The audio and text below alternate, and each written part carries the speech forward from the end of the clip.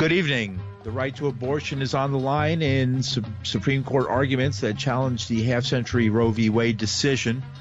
Omicron comes to the United States. More threats against Representative Ihan Omar. And Mayor DeBlasio touts his Overdose Prevention initiative.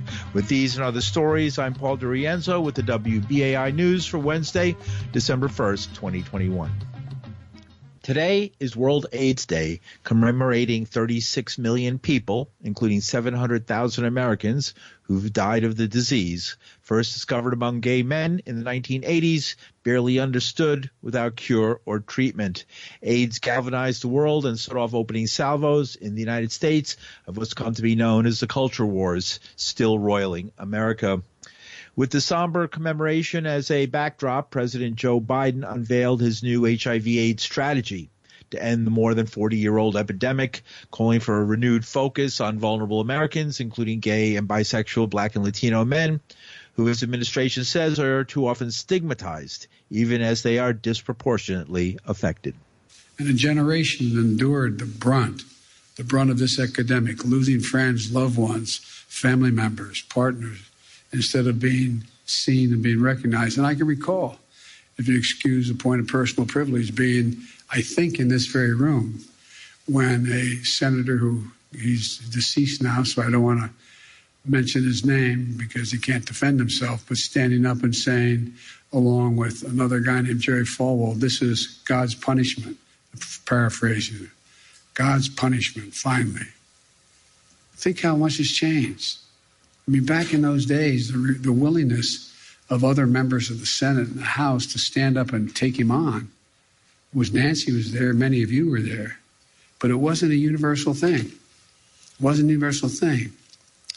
But you all demand to be treated with dignity and with equity. Those voices, those stories are invaluable as we recommit ourselves to finishing the fight that we are going to make to these individuals living with AIDS and are helping them drive and inform our efforts at every step of the way, because we're going to finish this fight. And that is President Biden earlier today launching his new initiative to end AIDS and HIV in our lifetime. According to the Centers for Disease Control and Prevention, new HIV infections in the United States fell about 8% from 2015 to 2019, but Black and Latino communities, particularly gay and bisexual men within those groups, continue to be disproportionately affected. African Americans make up about 13% of the U.S. population, but accounted for more than 40% of new infections. The Latino population accounted for nearly 25% of new infections, but makes up about 18.5% of the U.S. population. Disparities also persist among women. Black women's HIV infection rate is 11 times that of white women and 4 times that of Latino women. A giant red ribbon, a symbol of support for people living with HIV, was displayed on the north portico of the White House to mark today, World AIDS Day. The 2-story ribbon display has become an annual tradition at the White House since 2007. And in the biggest challenge to abortion rights in decades, the Supreme Court's conservative majority today signaled they would allow states to ban abortion much earlier in pregnancy and may even overturn the nationwide right that has existed for nearly 50 years. Hundreds representing both sides of the acrimonious debate protested outside the court. The decision, expected by next summer, could decide the fate of the court's historic 1973 Roe v. Wade decision legalizing abortion throughout the United States and its 1992 ruling in Planned Parenthood v. Casey, which reaffirmed Roe. Justice Brett Kavanaugh, a Trump appointee, asked whether the court would be better off withdrawing completely from the abortion issue and letting states decide. He compared abortion to civil rights as he asked Attorney Julia Rickleman of the Center for Reproductive Rights if the precedent of Roe should also be overturned. It turns out if the court in those cases had adhered to precedent in Brown v. Board, adhered to Plessy, the country would be a much different place. I assume you agree with most, if not all, the cases I listed there, that the prior precedents are seriously wrong. If that, why then doesn't the history of this court's practice with respect to those cases tell us that the right answer is actually to return to the position of neutrality and not stick with those precedents in the same way that all those other cases didn't? Because the view that a previous precedent is wrong, Your Honor, has never been enough for this court to overrule, and it certainly shouldn't be enough here when there's 50 years of precedent. Instead, the court has required something else, a special justification, and the state doesn't come forward with any special justification.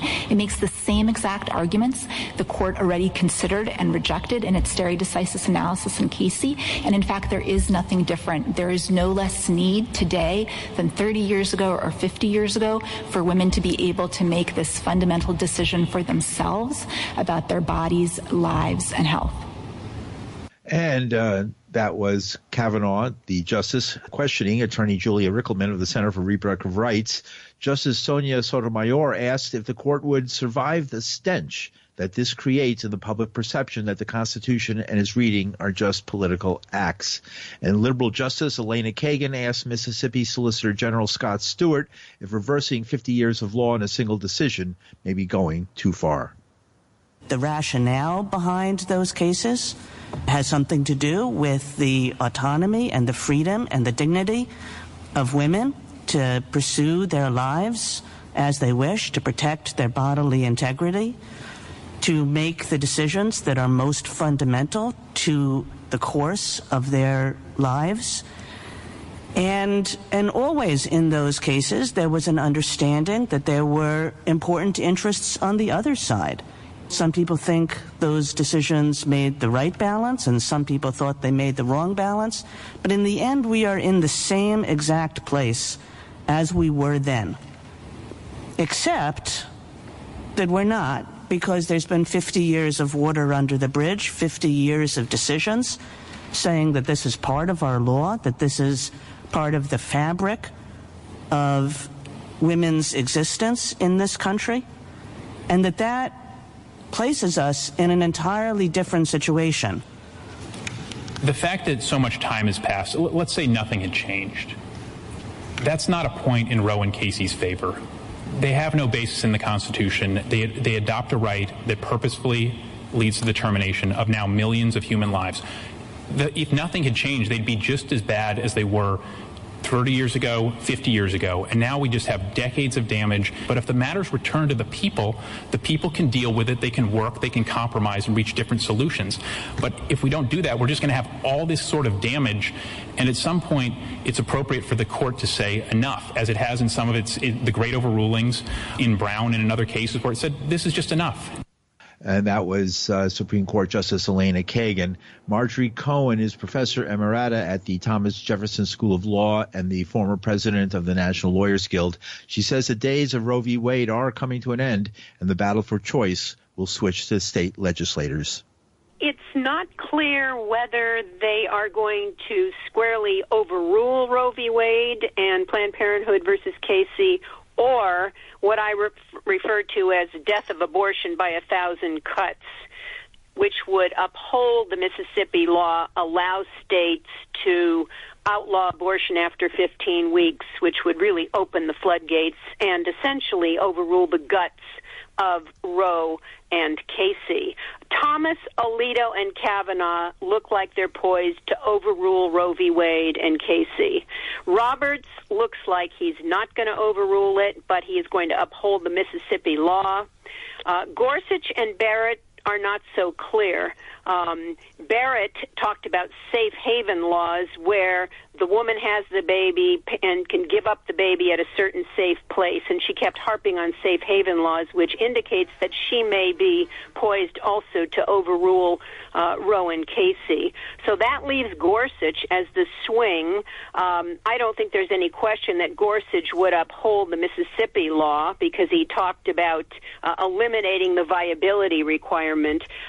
Right now, Roe v. Wade said that states can't ban abortion before viability. That's when the fetus can survive outside the womb around 24 weeks of pregnancy. In Casey, they upheld the essential holding of Roe, but came up with an undue burden test. In other words, states can restrict abortion at all stages of pregnancy, even the first trimester, as long as the restriction doesn't impose an undue burden or a substantial obstacle on the right to obtain a pre-viability abortion. Now, Mississippi is arguing that this undue burden standard is unworkable. It's not in the Constitution. Leave it to the people. Let the states decide. The clinic, the Mississippi clinic, the Jackson clinic, is saying this is in the Constitution. The right to abortion is in the liberty interest of the 14th Amendment due process. You know, the state can't deny someone life, liberty, or property without due process of law. And it's a fundamental right, that abortion is a fundamental right, so it shouldn't be left up to the state legislators. So it's unclear. I think at a minimum we're looking at upholding the Mississippi law, which means that states will now come on board and outlaw abortion after 15 weeks, 6 weeks. They'll test their new restrictions. Sotomayor, Breyer, and Kagan, the liberals, say that the legitimacy of the court is at stake. And Sotomayor asked whether the court could survive the stench of overruling Roe and Casey. Sotomayor said that it looks like contraception, the right to contraception, the right to same-sex marriage, the right to homosexual conduct are all on the chopping block because they're not specifically in the Constitution either. So if the court overrules Roe v. Wade and Casey and says that there's no constitutional right to an abortion, that is going to put a lot of other rights in jeopardy. And Sotomayor said, how is this anything other than religion? There's still a debate about when life begins. And the clinic came back and said, well, viability, the fetus can be viable outside the mother's body, is objectively verifiable. There's nothing mushy about it. And then Mississippi was arguing, well, they can always use birth control, and birth control is more advanced now than it was 30 years ago when Casey was decided. But Sotomayor said that 10% of contraception fails and women get pregnant, and many women, especially young women, can't get an abortion before 15 weeks. This is very, very disturbing either way, and I can see if the majority of the right-wingers do not squarely overrule Roe and Casey, they could say that the state has an interest in protecting unborn life and women's health and the medical profession's integrity, and that's compelling at 15 weeks, and leave for another day the question of what standard applies in the absence of a viability standard. The second alternative to squarely overruling Roe and Casey is that they could actually dilute the undue burden standard from Casey to allow outright bans on abortion before viability as long as they don't impose a substantial obstacle to a significant number of women seeking abortion. So either way, the right to abortion is going to be eliminated or severely, severely restricted. Marjorie Cohen, who spoke with WBAI earlier today. She's professor emerita at the Thomas Jefferson School of Law and the former president of the National Lawyers Guild. If the court issues its decision in late June, it'll be a little more than 4 months before next year's congressional elections and could become a campaign season rallying cry. And in more national news, a 15-year-old boy was charged with murder and terrorism for a shooting that killed 4 fellow students and injured others at a Michigan high school.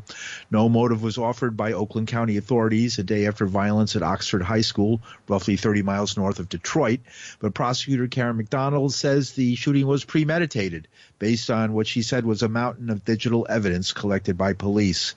Reportedly, his parents had a school meeting over the child, whose name is Ethan Crumbly. I'm sure we'll be hearing his name. His behavior just hours before the shootings. Sheriff Mike Bouchard says the reason for the meeting was behavior in the classroom that was concerning, but he added there was no evidence the boy was planning to kill anyone. We're hearing all kinds of rumors about warning signs. I can tell you that we have a school liaison deputy that's assigned to the high school. I'm not aware of, and we are not aware of any warnings. If there were, I can tell you we work very closely with Tim Thurl, the superintendent, and the principal at the school. If there were, I got to believe they would have told us. There's all kinds of stuff out on social media. Please don't believe everything you hear and see on social media. I've seen one screenshot of something about allegedly the shooter warning people not to come to school today, but that was somebody that got it from somebody. So please be careful with that information. There's a lot of, because of social media, there's a lot of stuff out there. I can't confirm whether it's true or not. Ultimately, we will get to the bottom of this. We're executing a search warrant at the suspect's house. As I said, he's not cooperating with us at this point in time. Prosecutors said in court that Crumbly entered a bathroom with a backpack and came out holding a semi-automatic handgun, firing at students while moving down the hallway. The 4 students who were killed were identified as 16-year-old Tate Meyer, 14-year-old Hannah St. Juliana, 17-year-old Madison Baldwin, and 17-year-old Justin Schilling. And the United States recorded its first confirmed case of the Omicron variant today in a vaccinated traveler who returned to California after a trip to South Africa. As scientists around the world race to establish whether the new mutant version of the coronavirus is more dangerous than previous ones, Dr. Anthony Fauci, the United States' top infectious disease expert, announced the finding at the White House. The California and San Francisco Departments of Public Health and the CDC have confirmed that a recent case of COVID-19 among an individual in California was caused by the Omicron variant. Genomic sequencing was conducted at the University of California at San Francisco, and the sequence was confirmed at the CDC as being consistent with the Omicron variant. And that is today's statement by Dr. Anthony Fauci. California's officials say the person had 2 doses of the Moderna vaccine and wasn't yet due for a booster shot. They added that he is improving. At least 23 other countries have reported Omicron infections since South African authorities first identified the variant a week ago. Also today, the World Health Organization warned that banning travel is becoming counterproductive and complicating the sharing of lab samples from South Africa that could help scientists understand the new variant. WHO Director Dr. Tedros Adhanom. The travel bans will not prevent the international spread of Omicron, and they place a heavy burden on lives and livelihoods. WHO continues to call on all countries to optimize public health and social measures and ensure that high-risk and vulnerable individuals in all countries are fully vaccinated immediately. Globally, we have a toxic mix of low vaccine coverage and very low testing, a recipe for breeding and amplifying variants. That's WHO Director Tedros Adhanom. Meanwhile, many countries are dealing with a surge in infections and hospitalizations. Despite a relatively high vaccination rate in Europe, 67% of the European Union's population has been vaccinated. The disease has been increasing its hospitalizations and cases by geometrically as we speak. And you're listening to the news on WBAI New York. I'm Paul DiRienzo. Democratic Minnesota Representative Ihan Omar yesterday played a harrowing death threat recently left for her by voicemail while imploring House Republican leaders to do more to tamp down anti-Muslim hatred in their ranks and hold those who perpetuate it accountable. Ihan Omar has been battling the threats since she was elected, but especially after a dust-up over a racist joke told by Colorado Republican Laura Boebert. The next clip contains those harrowing threats. Tune back in 90 seconds if you find that disturbing. I myself have reported hundreds of threats on my life, often triggered by Republican attacks on my faith. And this week, once again, we saw another increase. I'm going to play you a voicemail that we received hours after I got off the phone with Representative Boebert after she posted her video. For those of you who did not hear it very well, let me read you what the voicemail says. We see you, sand N-word bitch. We know what you are up to. You are all about taking over our country. Don't worry. There is plenty that would love the opportunity to take you off the face of this effing earth. Come get it. You are jihadists. We know what you are. You are effing traitor, and you will not live any longer.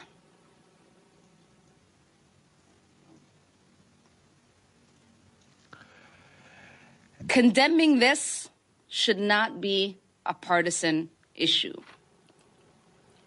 This is about our basic humanity and fundamental rights of religious freedom enshrined in our Constitution. And that was Representative Ihan Omar yesterday talking about the death threats she's been receiving.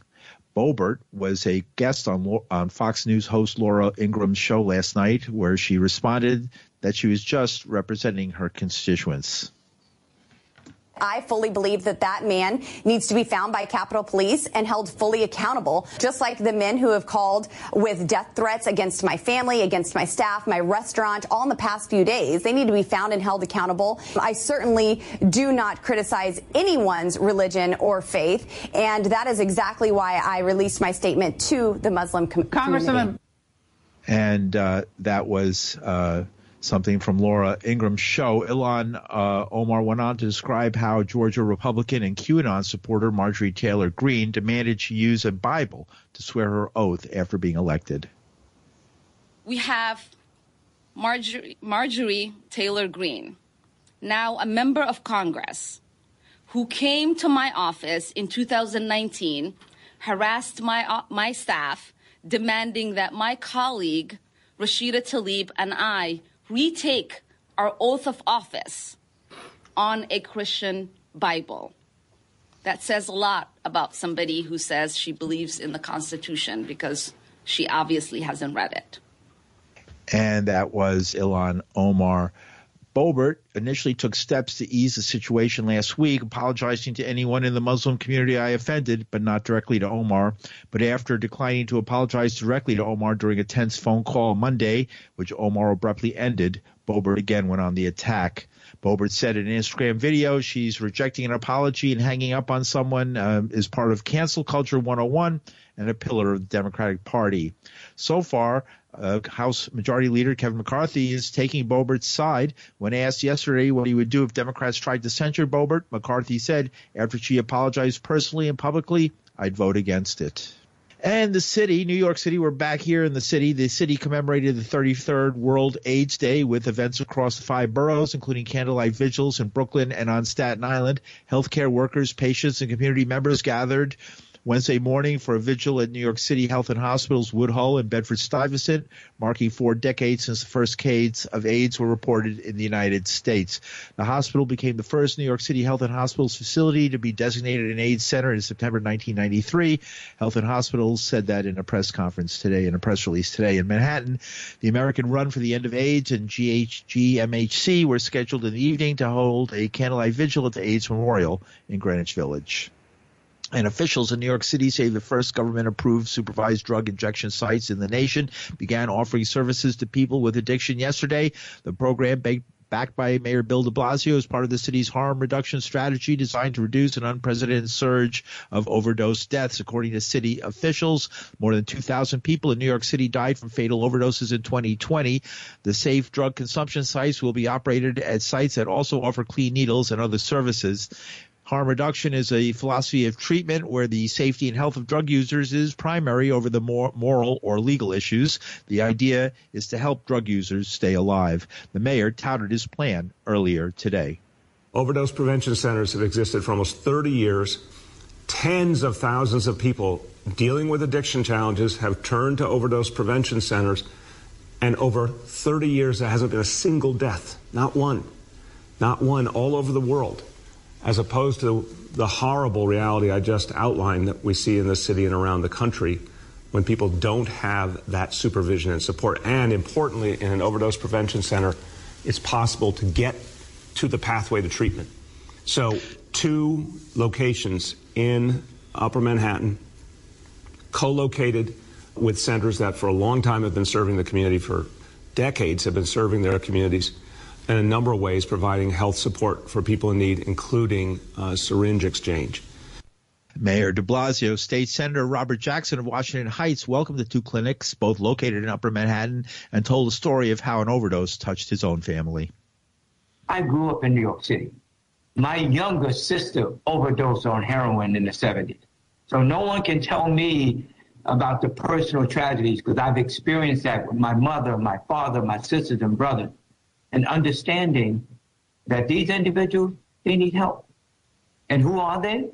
They are your brothers and your sisters and your cousins and your niece and your nephews and your mother and your father and close friends of yours. And that's what this is about. So let me just thank you and your team for bringing us together to support this 110%. And President Donald Trump tested positive for the coronavirus days before he shared the debate stage with then Democratic presidential nominee Joe Biden in September 2020. That's according to his former chief of staff and two others familiar with the former president's test. Trump's positive test for the virus was on September 26, 2020, according to an account by former White House chief of staff Mark Meadows in a new book obtained by the Guardian newspaper. The Meadows account of the positive result was confirmed today by two people who requested anonymity. Today, White House COVID advisor Anthony Fauci denied he knew Trump had the disease before the debate. Well, I certainly was not aware of his test positivity or negativity. And do you think he put President Biden? I'm not going to specifically talk about who put who at risk, but I would say, as I've said, not only for an individual, but for everybody, that if you test positive, you should be quarantining yourself. And the anti-Trump Lincoln Project was quick to publish one of their pithy videos about the matter based on the hit play Evita. Don't cry for me, White House staffers. The truth is I will infect you. All through my tweeting, my mad existence. I broke my promise, won't keep my distance. And that was released today on Twitter by the Lincoln Project.